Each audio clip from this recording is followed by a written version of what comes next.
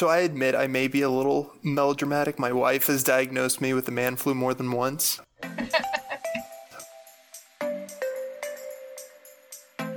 Welcome to Kidney Essentials, a podcast for medical students, residents, and advanced practitioners at the University of Colorado and beyond. Let's start with some short introductions. Manny? Hey everybody, I'm Manny Ure. I'm one of the University of Colorado chief medical residents and a soon-to-be nephrology fellow. Privileged to work with these two folks here. I just want to bring up that it was Manny's last podcast that got him the spot here. Otherwise, they were like, he is a no-go, and then he just shined, dropped the mic a couple times. So we're glad you're with us, Manny. Glad I pulled it off. Thank you, guys. Yeah, those chief residents, we never want them. They're kind of slackers. Yeah. I'm Sophia Ambruso. I'm Sophia_Kidney on Twitter, and I am a clinical nephrologist and on faculty at the University of Colorado. I'm also at the Denver VA. Kind of got those in reverse order, but I have no conflicts of interest. And I am Sarah Young. I am a nephrologist at the University of Colorado at the CU Anschutz campus, and I have no conflicts of interest. And I tweet at Kidney Critic. So we don't really actually have a case today. We're going to sort of have instead a little debate between Manny and Sophie. But before we get into that, let's just remind everyone that Kidney Essentials is available on Apple Podcasts, and we would love a 5-star review from our listeners. Sarah, do we have any reviews? Yeah, we have a review, a 5-star review that's pretty funny, actually. Is it? You should read it, yeah. Okay. It says something to the effect of, they actually make nephrology sexy, which is pretty hard. Super sexy. Sophie, you want to start with our mission statement? Okay, so our mission statement is to make nephrology more accessible and less intimidating. We want to provide concise nephrology pearls in each episode and help listeners understand renal pathophysiology. And here I go again. We're here to make nephrology sexy, one episode at a time.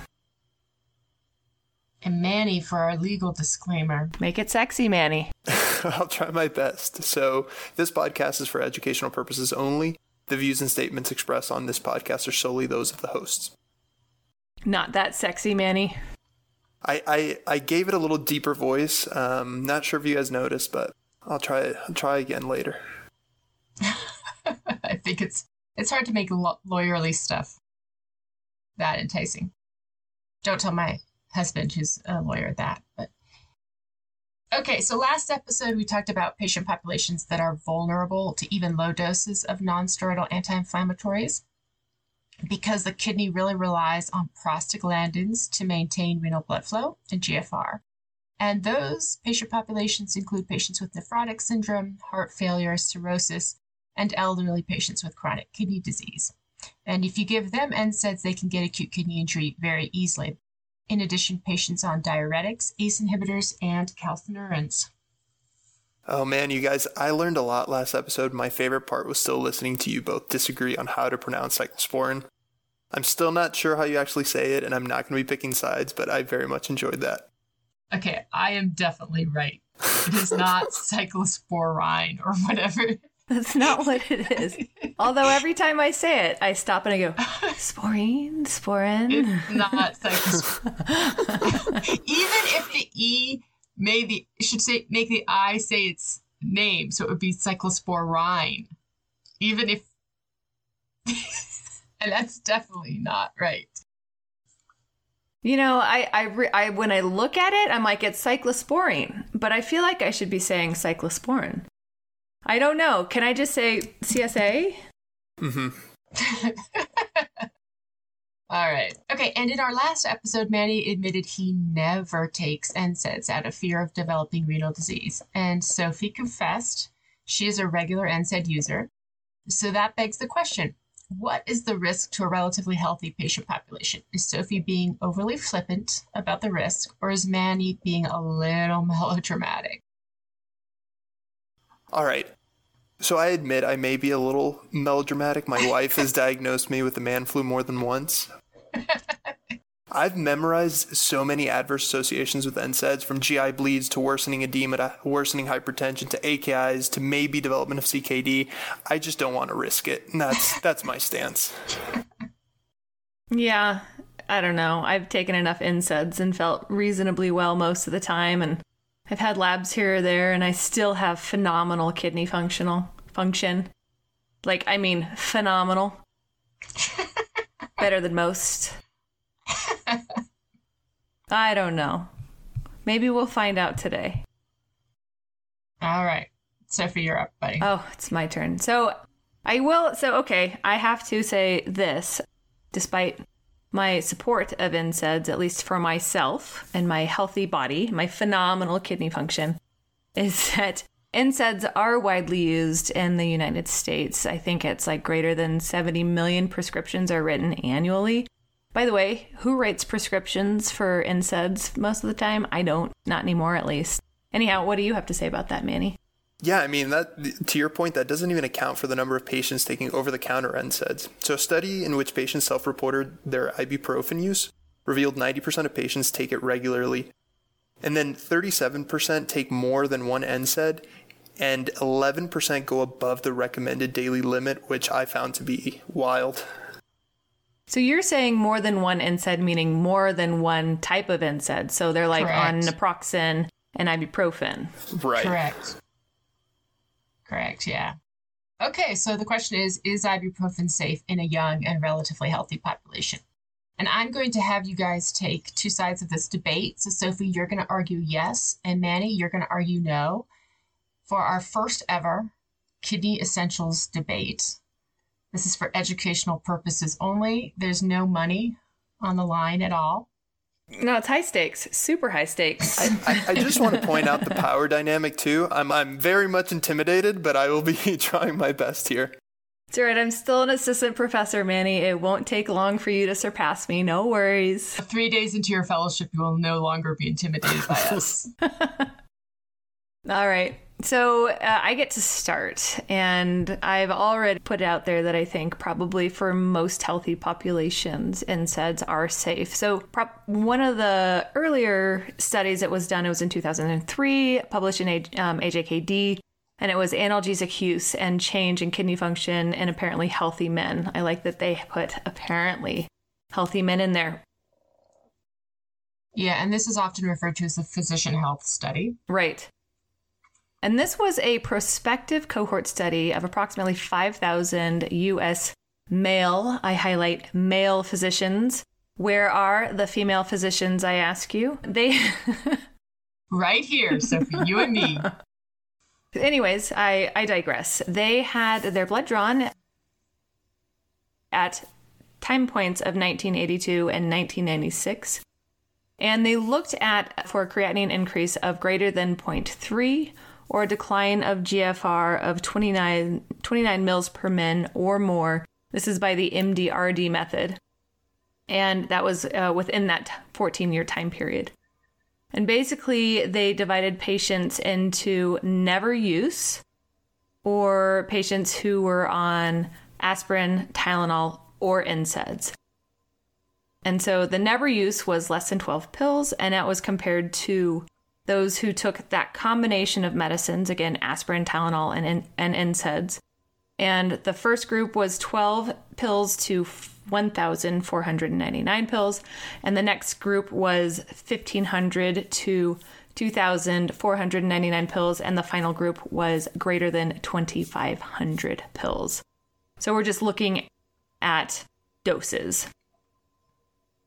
So what they found is that 242 had a rise in creatinine greater than 0.3 and 224 had a decrease in the GFR of greater than 29%. And this is out of 5,000 approximately patients.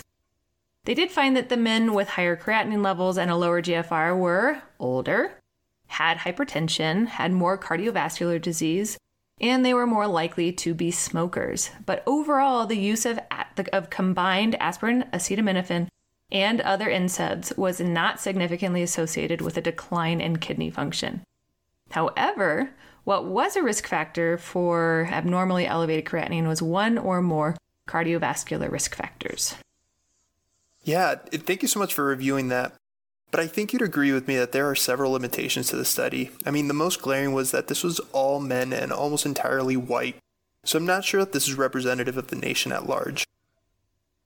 Yeah, Manny, you make a good point. So if you're a white man, your risks are low, and you might be reassured by the study. But I'm always bothered by the retrospective assessment of any, analgesic use. I mean, who remembers how much ibuprofen they took over a 14-year period of time? Yeah, I don't. I think it's probably higher than Manny. I can't argue with your comments, Sarah. I mean, most studies relying on recollection are definitely less reliable. So, you have to take it all with a grain of salt. It's the information we have, unfortunately. Mm-hmm. Yeah, the other thing is they looked at several analgesics, including Tylenol, aspirin, and NSAID. So I just think this is a little bit tough to interpret here. Definitely. Very good point.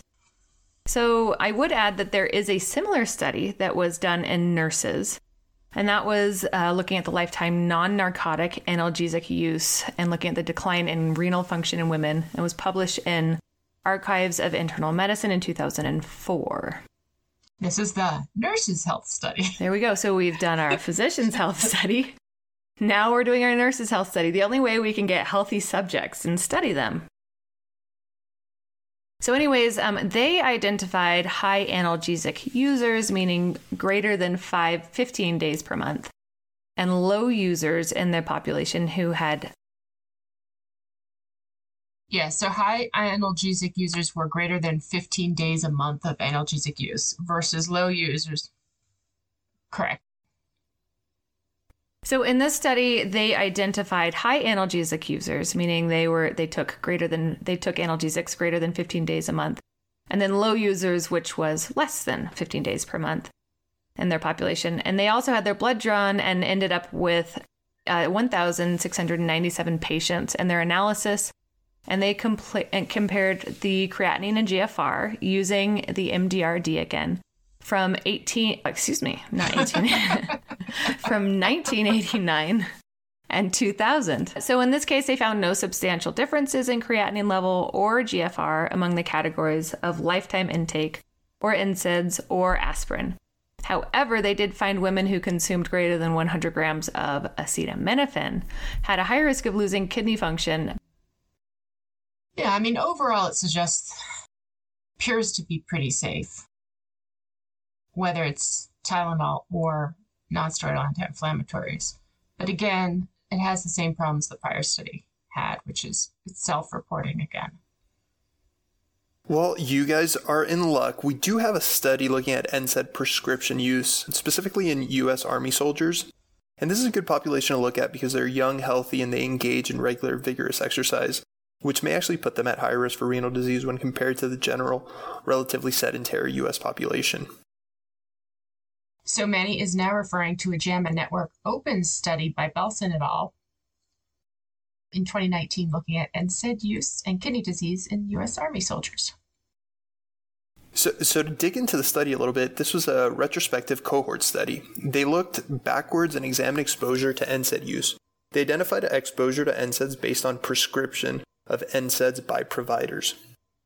Yeah, so there's no self-reporting here. They're looking simply at the prescription. So, I mean, it's possibly theoretical that people could have filled the prescription and not taken the pill. And it's also theoretical that they could have been, in addition, taking over-the-counter NSAIDs in addition to what was being prescribed. Right. So these were prescribed NSAID doses, and the study evaluated whether patients eventually went on to receive an ICD code of AKI or CKD. So in the study, they looked at 764,228 active duty Army soldiers serving between January 2011 and December 2014. And then they divided them into 3 groups based on defined daily doses of prescribed NSAIDs per month. So 2/3 of patients actually took no NSAIDs. Of the 1/3 that did receive NSAIDs, they were divided into 2 groups, 1 to 7 defined daily doses and greater than 7 defined daily doses.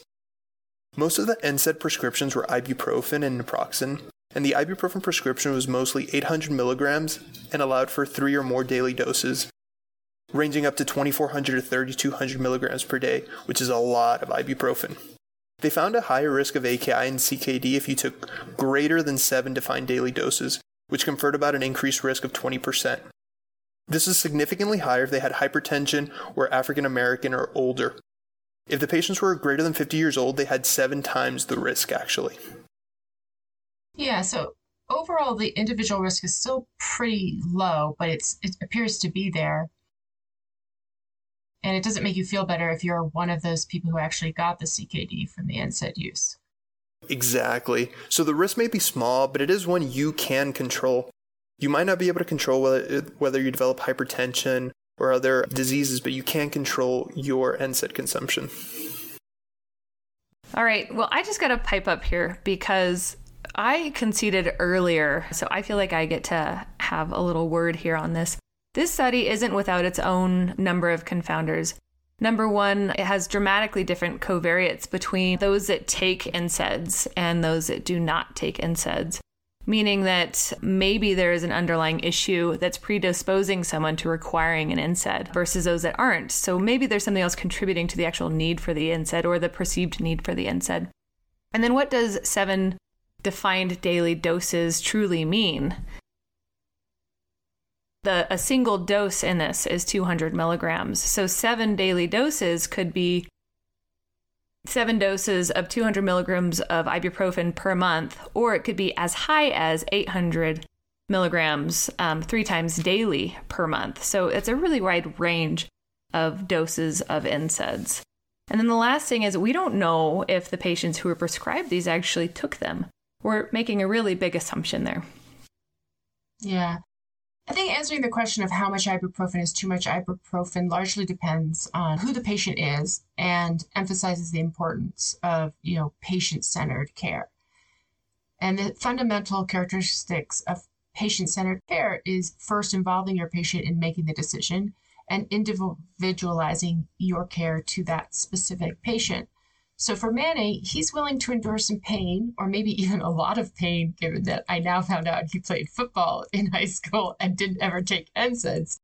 But, he's willing to endure some pain to avoid a potential small risk of renal disease. In contrast, Sophie, her quality of life is more important. So she's willing to, take some daily non-steroidal so that she can do her Peloton bike in the morning. And then, so in the end, both of you are right. All right. Yeah, how about that for being equitable? Feels pretty good. Good.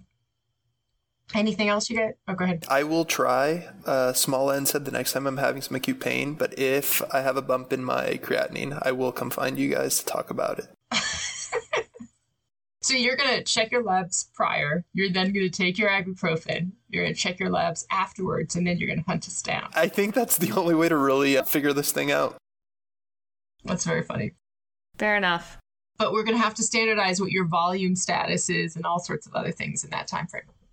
All right. Well, our learning objectives for this podcast were the risk of acute kidney injury with NSAIDs is real. We see it on a daily basis in the hospital and clinic. And particular patients are at risk, which we have outlined in our prior. The risk of CKD to the general healthy population, however, appears to be quite low. Doesn't appear to be zero, given the few studies that we have, but it's pretty low. But the risk is greatest in what appears to be the patients who consume very large amounts of nonsteroidals. So how much ibuprofen is too much ibuprofen really depends on the patient's tolerance for risk, the severity of the pain, and how it's affecting their quality of life, and what alternative options for pain are or are not available to the patient. And obviously, we don't have a lot of good pain control options that don't have significant side effects. All right. Well, our next podcast is going to be our annual articles that changed our practice in the past year, sometime hopefully in early February. So we hope you all will tune in. Thanks, everybody. So if you want to take us out with our credits. Thank you to me for editing, Josh Strong for graphics, and to the University of Colorado Division of Nephrology for giving us a job. I will say to the Denver VA for giving me a job, and to the University of Colorado School of Medicine for training Manny so he will become a nephrology fellow with us.